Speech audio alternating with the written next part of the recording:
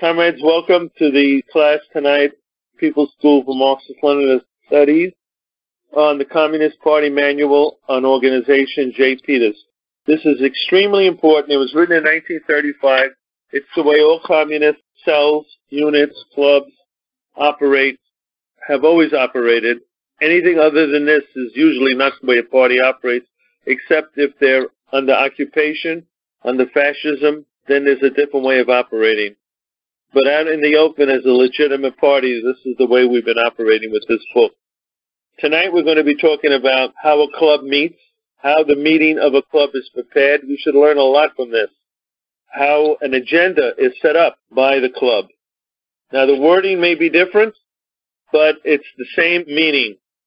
The Peters book uses the word unit. Other groups use the word cell. We use the word club today. So on page 64, how is a unit meeting prepared? And it says, the club executive, they call it a bureau, but we call it a club executive, is the one that gets ready for the club. It creates the agenda. It adapts the general campaign of the party to the situation in the neighborhood or the territory or the shop. The exec presents proposals to the club membership with a thorough explanation by one member of the club exec. Now, very important question. There's a discussion, democratic centralism. The plans or policies that are presented by the club exec, are they binding on the membership? The answer is no. The membership will discuss the report of the club exec, and they will decide by democratic vote the policy or activity by a majority vote, accepting, amending, or rejecting proposals of the club exec. Club educationals, which we used to do in my old club many years ago, which we haven't been doing at all. How should a club agenda, order of business, be drawn up? And they divide it into points. The first point should always be a well-prepared discussion on a certain actual political problem. For example, if you live in a city and the city government wants to put through a sales tax, the club assigns somebody to give an educational on that sales tax. The meaning of it, how it would affect the workers in general, how it would affect the people in the area, how it would affect the shop. Then they will give concrete proposals as to how to mobilize the workers in that area. The next point on the agenda, on page 65 on the top, should be a checkup of assignments. The club membership as a whole should always know not only whether a comrade carries out his responsibility and his assignment, but also should discuss the experiences of that individual in carrying out the assignments. The next point on a club agenda should be a plan of activity for the next week. Now, the reason why they say next week is when this book was written, clubs were meeting every week. We have then, over the years, because the responsibilities became so large, we made it every 2 weeks. Some of us were lucky if we meet once a month, our club, face-to-face. But it should be every week or every 2 weeks at least. The next point should be the plan of activity for the coming week, as I was saying, and with a proper evaluation of the work of the past week. How many members were recruited? Recruiting has to be discussed at every club meeting. The problem of recruiting must be raised. Who recruited? What members recruited? And through what activities did they recruit from? How many and through what activities do we intend to recruit in the next week? And the next point on the agenda should be problems of the mass organization. Every club meeting should be discussed their involvement in mass organizations, if they're involved with MPD, if they're involved with Labor Today, Labor United, if they're involved 2 or 3 comrades, if they're a member of the local NAACP or whatever the mass organization is, tenants organization, whatever. That should be discussed by the club. The next point should be the problem of the worker. Distribution, writing articles, building circulation. The next thing is literature. Literature distribution is a basic part of every activity of the club. This question should therefore be taken up in connection with every item on the agenda. For example, if the club prepares a political discussion for the next club meeting, the question of literature with which our comrades can properly prepare themselves must be brought up then and there.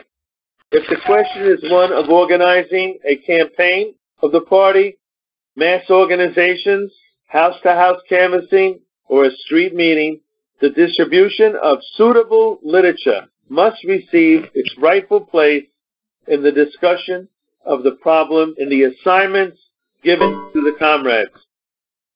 This checkup of assignments includes a checkup on the method of selling, not giving out, selling literature, how much was sold, how it was received by the workers, what questions were raised when people read the literature, and what further literature is needed in order to clarify questions raised. I'm going to stop right there. I'm going to open it up for questions only on what we just discussed. So as you mentioned, this was written at a time when the party had tens of thousands of active, committed members, and the U.S. population was probably a third smaller than it is now. I think a lot of their clubs would have been concentrated in large industrial areas, etc. I believe Lenin divided the growth of a party in 3 or different 4 stages, like he called it a propaganda cell when it's just really small, and something else. I mean, a party of a couple dozen members that are all spread out the country couldn't possibly do this stuff. So my question is, how do you temper this to a group the size of the PC today? It can't be done exactly the same way, I don't think. Thanks. The way of doing things does not change how small or big you are. That actually helps you to grow, rather than saying that because we are not as big, we cannot do. This is about methodology. This is about how we should do things.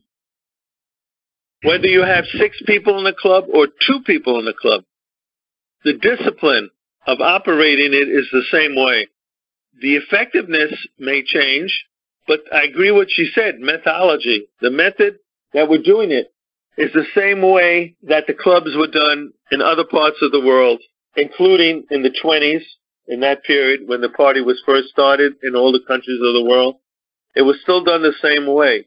So the amount, we may not be able to cover all the issues, but for a small number, I'll give you an example. We have literature. Our problem is distributing the literature to the membership. How many parties do not have literature? Ask yourself that question. How many parties today in 2018 do not have literature to distribute to their people? A lot of them. They strictly use the internet. We go out and we have to have tables set up. He's going to set up a table. He needs a flag. He's one person in an area. It would be better if there were 3, of course. But one person can be the beginning. And we're not in a period, as they were in Lenin's time, where they were in a revolutionary period. I think everyone in this phone call would agree that's not where we're in now. So in a certain way, it would definitely be important for us to be disciplined so that when a revolutionary period comes, we would have to operate differently. Let's go on. The next thing is important, dues. The dues payment should take place before the meeting opens. Now, in our case, the financial secretary of each club should report to the club executive meetings about the dues payments and should prepare a report, a written report on this problem at least once a month for the membership. Then it says, if the points on the agenda are well prepared, that's the key word, well prepared, and the proposals are concrete, a club meeting could easily be finished, listen to this, in no more than 2.5 hours. It should basically be, depending on the number of people in the club and their agenda, a normal club meeting that's face-to-face should be 2 hours. If you're an hour and 10 minutes, 15 minutes, for a smaller group, that's okay. Next thing, it's called the group system. We vaguely talked about it on our phone conferences. This is the division of the membership of the club into smaller groups on the basis of where they live. For example, if a person lives in a certain territory and there's a number of blocks away in a small town, the 4 or 5 comrades living nearest to each other are organized into one group. The next 5 or 6 comrades near each other should be another group. Now we have to take that and fit it to our situation of districts. The person who's the district leader should have the district divided into certain areas, and other people should take the responsibility of calling 1 or 2 people in their area that's closest to them. The best developed comrade in the group is the group leader. The group leader is not elected, N-O-T. They are appointed by the club exec. What is the task of the group captain? To keep his group together. Very simple. To keep his group together. To see to it that every member in the group attends club meetings. If one fails to appear at the club, the group leader must find out the reason. Haven't we been doing that? Asking that if people cannot make a meeting, we want to know why. It's not acceptable, I can't make the meeting on Tuesday night. You'll have to give a reason. This is a Bolshevik way of working. The club leader must collect dues and bring assignments to those who cannot come to the club meeting. If there are senior citizens and they're not able to come, we can't just dismiss them and say, well, they can't go out in the street and distribute literature or the paper, so forget about them. No, that's not the way communists work. According to this, we must bring to them literature and find out ways they can distribute it and get the dues from them also. Should the club exec consist of a group captain? Listen to the answer. No, it should not consist of just the group captain. The club exec consists of the best developed comrades in the club, even if they live in the same neighborhood or the same building. The group leaders must be selected from among the members of the group. Have groups any independent function in the unit? No. If they did, they would begin the beginning of a faction. They are organized for the purpose of keeping the membership together solely and making it easier quickly to mobilize the party and the mass organizations as well. I'm going to stop right there and open it up for questions. Even though this may sound harsh or disciplinary, but it is not. It is the interest of all of us as communists to have that kind of, for me, I call it love of society and communism and our struggle. I'm going to go on now to page 68. Look at the headline. Why are members overburdened with work, and how can we change the situation? We've always had this problem, and yet we rose to great heights. Generally, in our party, the members work to such an extent that they have very little time for reading or recreation. Can you believe that? 1935. The main reason for this overburdening of our members is that the details of every activity are carried out by party members and party members only. Now, when they had 10,000 comrades, they still had this problem. At the same time, we have exceptional cases in some clubs where certain members of the club, because of their lack of understanding of political problems, are not as active as the other people in the club. And the club is forced to throw more and more work on the other members of the club. To change the situation, which in many cases results in losing members from the party. Why? Because they're burnt out. We have to find ways and means of distributing the work equally, not only among the party members, but also among fellow travelers, sympathizers around the party clubs, and in the mass movement. If every party member were assigned to persuade and enlist 5 or 6 members in the shop or the neighborhood to help him or her carry out these tasks, many burning organizational problems would be on the way to solution. This would bring us more results, more prospective party members from among active workers, and would develop every party member as an organizer for certain activities of the workers. Isn't that what the definition of a cadre is? Why cannot we, in going from house to house, in signatures during election campaigns, or selling literature from house to house, which we're not doing yet, or getting subscriptions to our newspaper, or collecting money for the paper, or in some other party campaign, why can they draw in sympathetic workers? Why should we not give them responsibility if they are willing to take it? And they are. Why shouldn't we trust them with our literature? Why shouldn't the shop clubs enlist sympathetic workers to help print and finance a shop paper?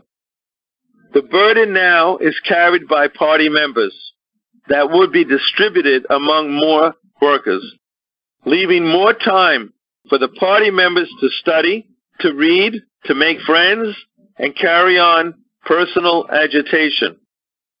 That's an interesting statement. That involves everyone on tonight's phone call. Everyone that took the time to call up tonight to participate.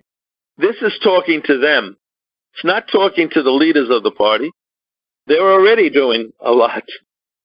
It's talking to other members of the party who are on the periphery of the party, that in order to take the burden of work off some of the party cadre who are doing so much, just take one responsible position and do that. And some of us have been doing that, I got to be honest. On the league phone calls, on the district phone calls, people have been doing that. I've noticed that. How do we organize the membership to carry out decisions of the party? First of all, every important decision must come only after a thorough discussion in the club. Thorough is the key term. If the club members understand why certain steps must be taken by the party, what the facts in a given situation are, which demand the outlined policy, what the perspective of the party are regarding this action, then the organization and the mobilization of party members for carrying out the decision will be much easier. And then it has a but. In assigning members to certain work, the club leadership must know everything about the members, about how we have to know more about the problems of our members. Everybody who has had experience with me knows that I try to do that. We all got to try to do that. Consideration must be given, the key term, consideration, among other things, to what mass organizations this or that member belongs to, what assignments or posts he or she has, what personal life they have. Do they have children? Do they have parents they're taking care of? Ability, desire for certain tasks, some of them interested in certain tasks. How long are they in the party? If we know our membership, and the members know the problems and the tasks of the club, then the club leadership will not have much trouble in organizing the work. This can be done in the following ways. The club leadership must bring these proposals to the club meeting where the decision is made. The member, before a decision is made, has the right to express his or her opinion about their ability. So this is an old idea. This goes way back. Or state reasons why they cannot or should not be assigned to that given work. One of them, of course, is security of their job. But after the club meeting decides on the assignment, that club member must carry it out, as long as they have the opportunity to explain why they should not be able to do it. And if the club leadership is compassionate and understands this, they will make the right decision. In better functioning clubs, where the leadership is thoroughly acquainted with their members, there is no necessity for discussing on an individual assignment, because we already know our people. The older people I'm working with, I don't mean older age, but the people I've been working with for a while and now party, I know their positions now, and I know what they can and cannot do. But the new members, it's hard to get involved with finding out where their weaknesses or strengths are. The club leadership makes the assignment, and if the individual member asks to be excused for one reason or another, and the bureau, that's the term they use then, let's say the district leadership does not agree to release them, only then is the question brought up at the meeting where other people can put in their 2 cents. We should always have in mind that the most disillusioning effect on a new member is created by constant squabbling. You hear that? Constant squabbling about assignments. People who are new want to come to an organization that has some semblance of order. They don't want to hear squabbling about assignments. Short, decisive reports on the division of work, which take into account the situation and the ability, remember the Marxist phrase, from each according to their ability, of each individual member will change the situation. Now I'm going to open that up for discussion. I think when it comes to setting up a club, when you're meeting with your comrades, really ask them, like, what are you good at? Do you know how to type? Are you good at organization? I think it's about finding what your comrades are good at and make a position in the club for them. So it'll give them that fire to keep doing party work. Thank you. I can see how these are pretty logical steps. The main thing is making sure even distribution of work between party members and a distribution of literature can really help our party grow. I'm really looking forward to learning more and helping out here. I'm wondering how you get people who are not party members or not club members to participate, to shoulder the burden of getting things done, like distributing literature, etc. You'll meet people who, for whatever reason, want to help, but they don't want to join. At this point in their life, you'll meet those kind of people. I know 3 of them in New York. So you just take them for what they're willing to do at this point in their development. I find the Peters book to be very fascinating because it reinforces that the struggles that we have today, they're nothing new.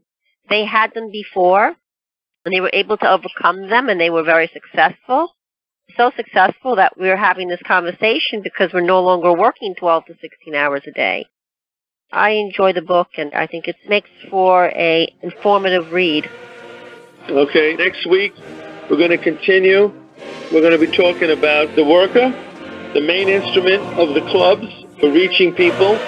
We cannot talk to everybody, but we can distribute a paper if it has that position. I want to thank you, and I look forward to next week also. Thank you. Good night, Cameron.